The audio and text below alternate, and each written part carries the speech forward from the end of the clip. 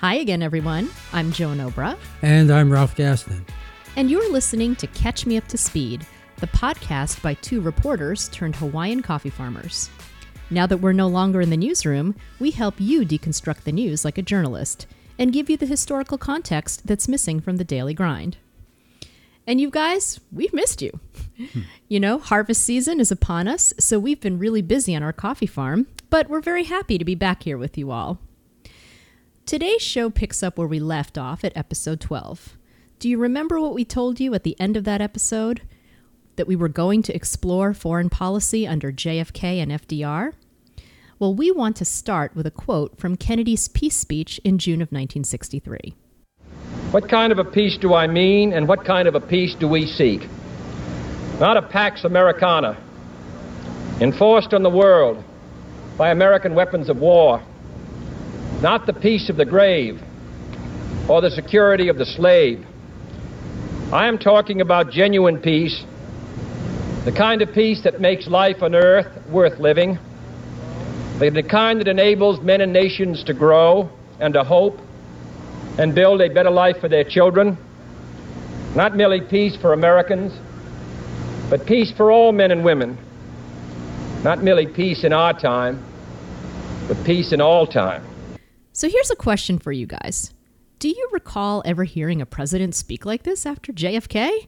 Because Ralph and I, we're in our mid to late 40s, and we can't remember presidents talking like this in our lifetime. No, I certainly can't. And JFK was known to speak often of peace and cooperation. And we recommend that you see this for yourself in JFK Revisited, which is Oliver Stone's new 2-hour documentary. It was released last month in the United States. It's on Showtime. It includes more than 20 minutes of evidence and discussion about JFK's foreign policy outlook and goals. And it's such a contrast to what's happened since JFK's assassination. Particularly in the last 20 years, we've had sanctions, invasions, George W. Bush's axis of evil, and the war on terror, which of course followed up on the war on drugs and the destruction that brought to parts of this country.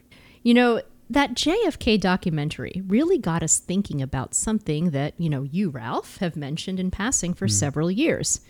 Why is our foreign policy so rigid? It's dominated by neoconservatives, war hawks, and those who favor economic interventions in other countries. There's no place and no discussion about another way forward. So to find out why this is, we took our own advice. You guys remember when we gave you tips for understanding the news back in episode 1? So our tip number 3 was follow the money. And what we found, guys, is big money pouring into think tanks. And these think tanks have the goal of driving foreign policy agendas on both sides of the aisle. Yeah, that's completely right. We took a look at the University of Pennsylvania's Global Go-To Think Tank Index report, which they release every year.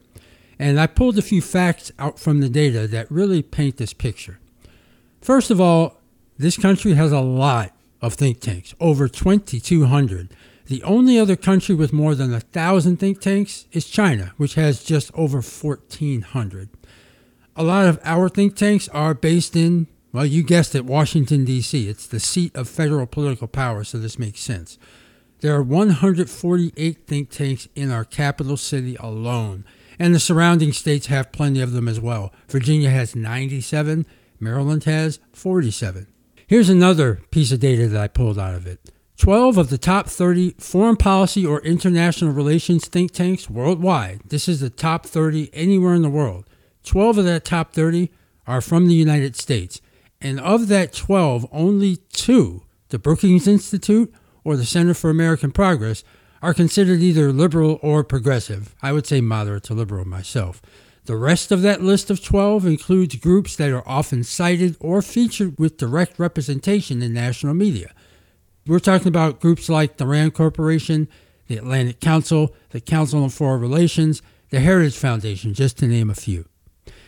And U.S. presidents and their administrations pull staff from these think tanks, from cabinet secretaries right down to State Department staff. And when the party is not in office, these staffers go right back to the think tanks, waiting until their side of the aisle is in power again. And both Democrats and Republicans use this revolving door. As an example, You've got members of Biden's foreign policy team, Tony Blinken, Jake Sullivan, and Victoria Nuland.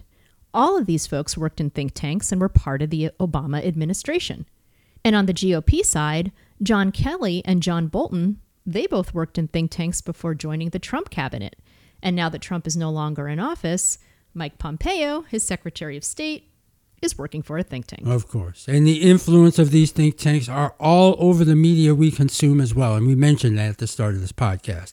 Think about this when you watch a newscast or a foreign policy forum, or you read an op-ed in your paper. Heritage Foundation, American Enterprise Institute, Cato Institute, Atlantic Council, Hoover Institute. These are all more hawkish foreign policy outlets, and they get a lot of airtime as well as room in major papers and news publications. So look for that in the byline of the person who's writing an op-ed or is giving their opinion on cable news. The think tanks tell a 20th century story, namely the rise of the United States as a hegemony, the world's dominant military and economic superpower. But now that we're in the 21st century, other powers are rising. China, India, and Vietnam, just to name a few. This is a world that increasingly calls for more cooperation amongst countries. So it's time for us to revisit two foreign policy initiatives that were popular, both in this country and abroad. FDR's Good Neighbor Policy and JFK's Alliance for Progress. So you guys remember in episodes 11 and 12 when we introduced the concept of the news they don't tell you? Given the strength of today's think tanks, both the Good Neighbor Policy and the Alliance for Progress have been sidelined and largely forgotten since the 1960s. So we're going to do a deep historical dive into these two policies and the philosophies behind them. As we think you'll see, the Good Neighbor Policy and the Alliance for Progress focused on mutual cooperation with other nations. They were against the colonialism of the early 20th century, and they stand in contrast to the neocolonialism that developed after World War II. Let's start by setting the stage for FDR's Good Neighbor Policy, and here's some brief historical background. After the U.S. had completed their expansion to the Pacific Ocean, they began to fully compete with other European countries in the late 1800s and the start of the 20th century. This was the era that Teddy Roosevelt made famous for his gunboat diplomacy, using either the threat of force or outright military action to advance American interests. This is the speak softly and carry a big stick era, and the military was the big stick. From Puerto Rico, Haiti, and Cuba in the Caribbean, to Hawaii, Guam, and the Philippines in the Pacific, U.S. naval power and military force were used to advance colonial business interests. But things began to change under Herbert Hoover, who started reaching out to Latin American nations in the wake of the Great Depression, looking to build more friendly ties. And in 1933, when FDR took office, he formulated the Good Neighbor Policy, which was a firm break from the previous orthodoxy. Here's a clip of FDR speaking about his Good Neighbor Policy in a speech he made in New York back in 1936. In the field of world policy, I would dedicate this nation to the policy of the good neighbor, the neighbor who resolutely respects himself and, because he does so, respects the rights of others, the neighbor who respects his obligations and respects the sanctity of agreements in and with a world of neighbors. That declaration represented my purpose then, it represents my purpose now, but it represents more than a purpose now, for it stands for a practice. To a measurable degree, the practice has succeeded. And the whole world now knows that the United States cherishes no predatory ambition. Now, Roosevelt's goal was to use cooperation, non-intervention, and trade to establish peace and economic ties through trust and diplomacy in Latin America. As you might imagine, this was seen skeptically by Central and South American countries. There wasn't a lot of trust built up then. But from his inauguration in 1933 onward, FDR's administration publicly backed this non-interventionist stance. Now check out this quote that I found from Secretary of State Cordell Hull, which he gave at a Conference of American States in Uruguay back in December of 1933. Here's what he said. No country has the right to intervene in the internal or external affairs of another. The definite policy of the United States from now on is one opposed to armed intervention. And they largely followed through on that. U.S. troops were removed from Haiti and Nicaragua in 1934. They signed the Platt Amendment to remove troops from Cuba for the first time since the end of the Spanish-American War, and they increased trade with Mexico, particularly backing the nationalization of the Mexican oil industry under the company known as Pemex. And this was important because U.S. and Mexican relations in those days was much more adversarial than what we see now. Now, let's be clear, FDR's non-interventionist policies only went so far, right, Yes, Ralph? true. I mean, look, as we talked about in a previous episode, Haiti still was financially controlled by Wall Street banks. And Cuban dictator Fulgencio Batista was very friendly with U.S.-aligned corporate interests. Yeah, this is true. And it is a good thing to point out as we're discussing these policy frameworks going forward. It's still policy crafted to maintain and grow power and influence for the United States. So continuing with the good neighbor policy, it started to show progress by the early 1940s.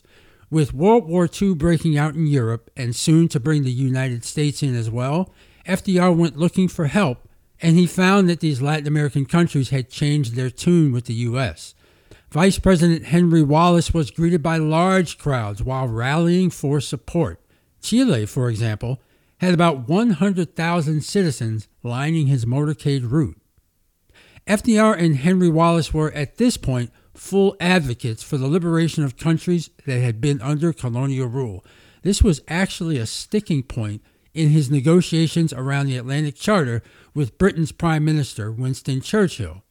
See, FDR did not want to see formerly colonized countries in Southeast Asia and Africa return to colonialism after the war was over. He actually openly expressed this up to his death in 1945, explicitly stating that he did not want the territory known at that time as French Indochina to return to French colonial rule.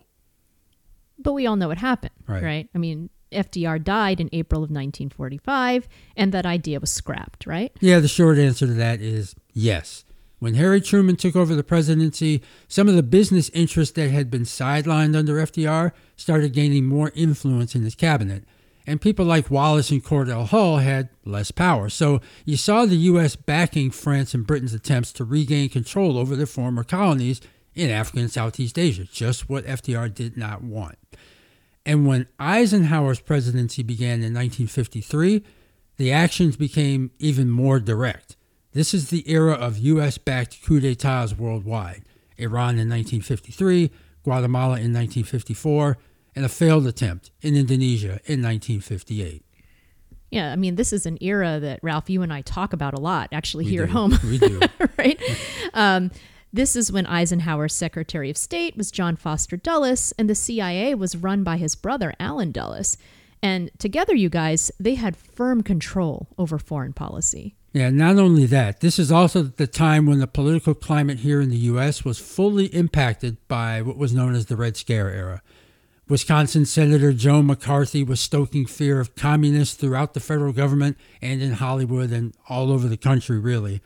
So both parties were very much following a very aggressive tone toward communism here at home as well as abroad. And I can't also forget this period included the Korean War, which was a very major event at this time. It was part of what was talked about in those circles as the domino theory, which was very popular then. The domino theory worked something like this, that these countries would fall to communism like dominoes stacked one behind the other if it was left unchecked. So if Vietnam went to communism, then Laos and Cambodia would fall next, then Thailand, and maybe India and Pakistan and Iran, and on until the dominoes fall all the way into Western Europe. You get the idea. This was a very prevalent theory, but that hawkish tone had not yet fully taken hold. There were still alternative voices. So this is where the Kennedy administration comes in, right, Ralph? Yeah. And this has been an area where I've learned a lot the past few years. Going back to when I was in history class in high school, JFK's foreign policy was always centered around the Bay of Pigs invasion, the Cuban Missile Crisis, and the buildup leading into the Vietnam War.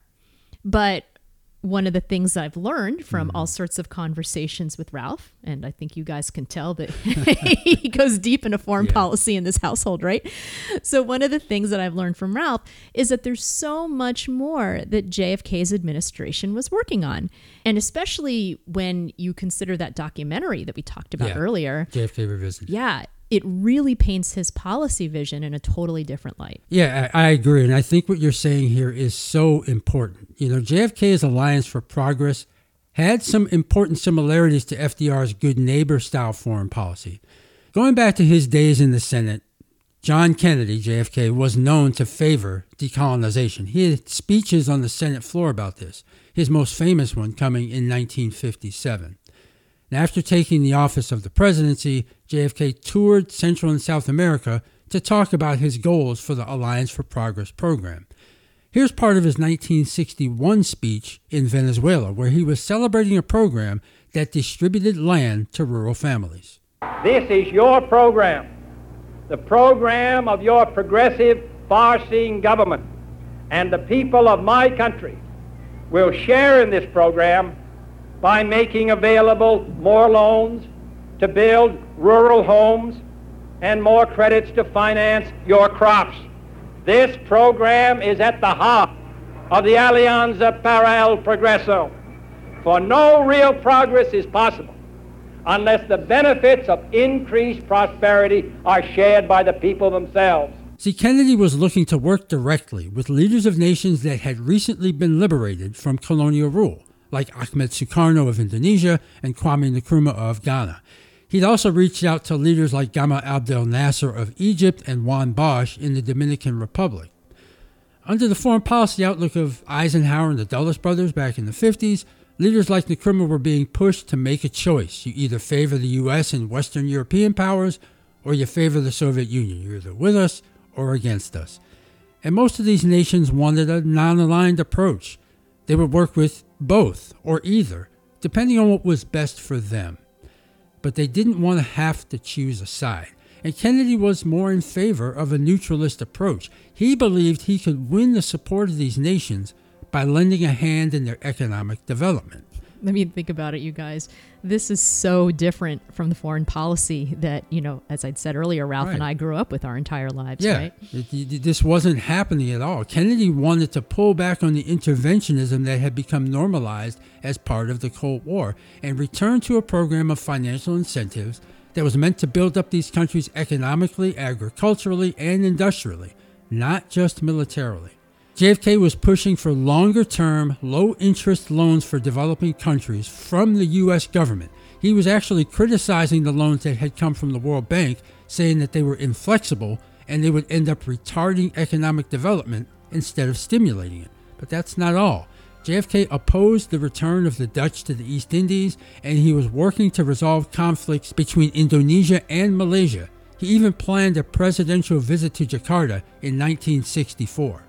Kennedy resisted pressure to commit combat troops to Laos in 1961, and he was working to withdraw the 15,000 military advisors from Vietnam starting in December of 1963, the beginnings of his plan to remove all U.S. military presence from Vietnam in 1965. And finally, Kennedy had opened lines of communication with Fidel Castro by the fall of '63, seeking to ease the tensions between the U.S. and Cuba that had built up over the previous 3 years. Now, you guys, that's quite a list, isn't it? Yeah. But even at that time, many of these things weren't successful. So tell us, Ralph, was it because of his opposition? Well, yeah, that certainly was a part, and that opposition came from several directions. JFK's era featured different political headwinds than those under FDR's presidency. I mean, let's think about the early 60s here. The Cold War was at its height. International tensions were sky high. The connections between Wall Street and government, which includes intelligence services, was itself a growing power center. Remember that President Eisenhower warned about this new military-industrial complex growing in influence during his farewell address to the nation in 1961. In the councils of government, we must guard against the acquisition of unwarranted influence, whether sought or unsought, by the military-industrial complex. The potential for the disastrous rise of misplaced power exists and will persist. We must never let the weight of this combination endanger our liberties or democratic processes.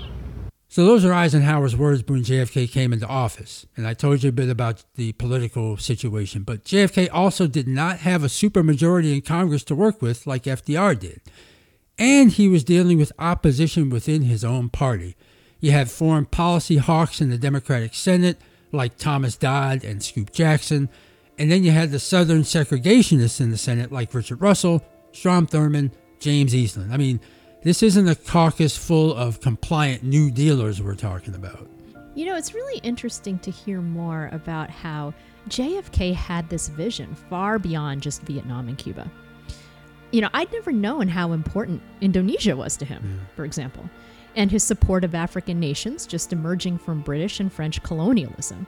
I mean, places like Ghana and Algeria, and also including his support of Patrice Lumumba in the Congo, Definitely.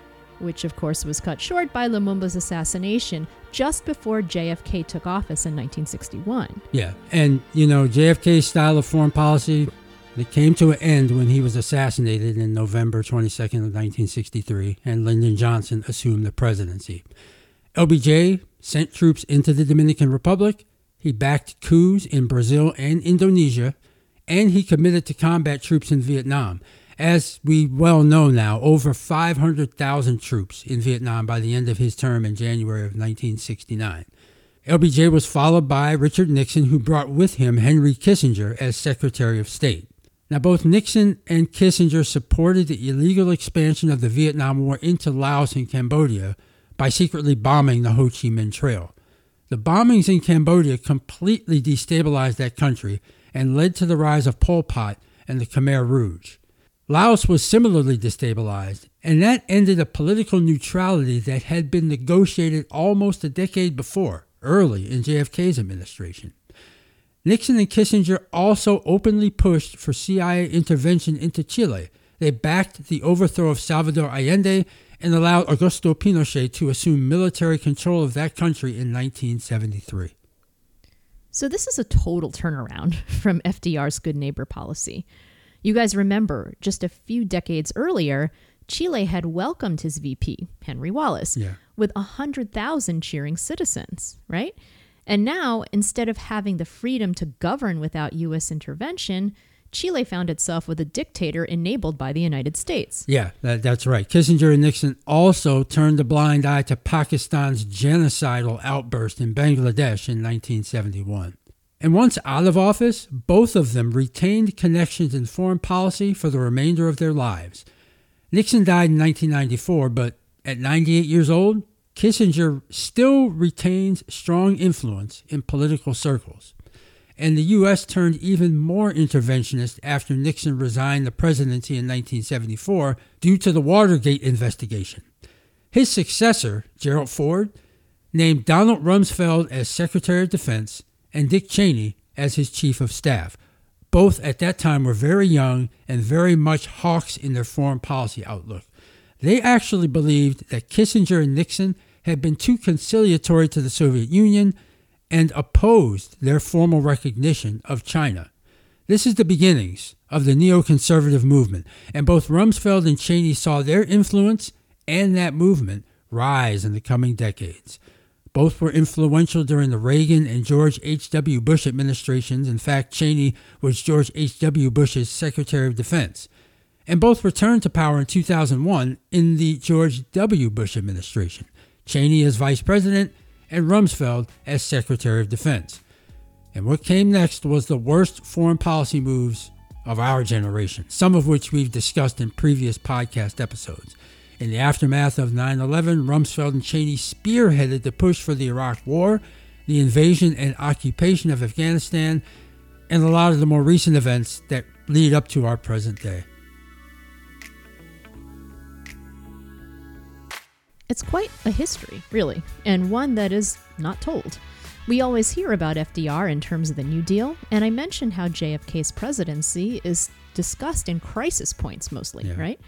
So it really shows how, well, this episode really shows how there is another alternative out there, but it's not one that we're going to get from just following the think tanks. Yeah, there's no think tank that's promoting this kind of foreign policy. You know, it does really make me think back to President Biden's address to the nation in August when he was talking about the decision to withdraw U.S. military forces from Afghanistan. This 1-minute clip from that speech really stood out to me. Take a listen. I cannot and will not ask our troops to fight on endlessly in another country's civil war, taking casualties, suffering life-shattering injuries, leaving families broken by grief and loss. This is not in our national security interest. It is not what the American people want. It is not what our troops, who have sacrificed so much over the past 2 decades, deserve.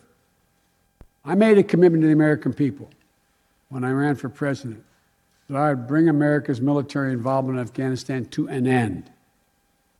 While it's been hard and messy, and yes, far from perfect, I honored that commitment.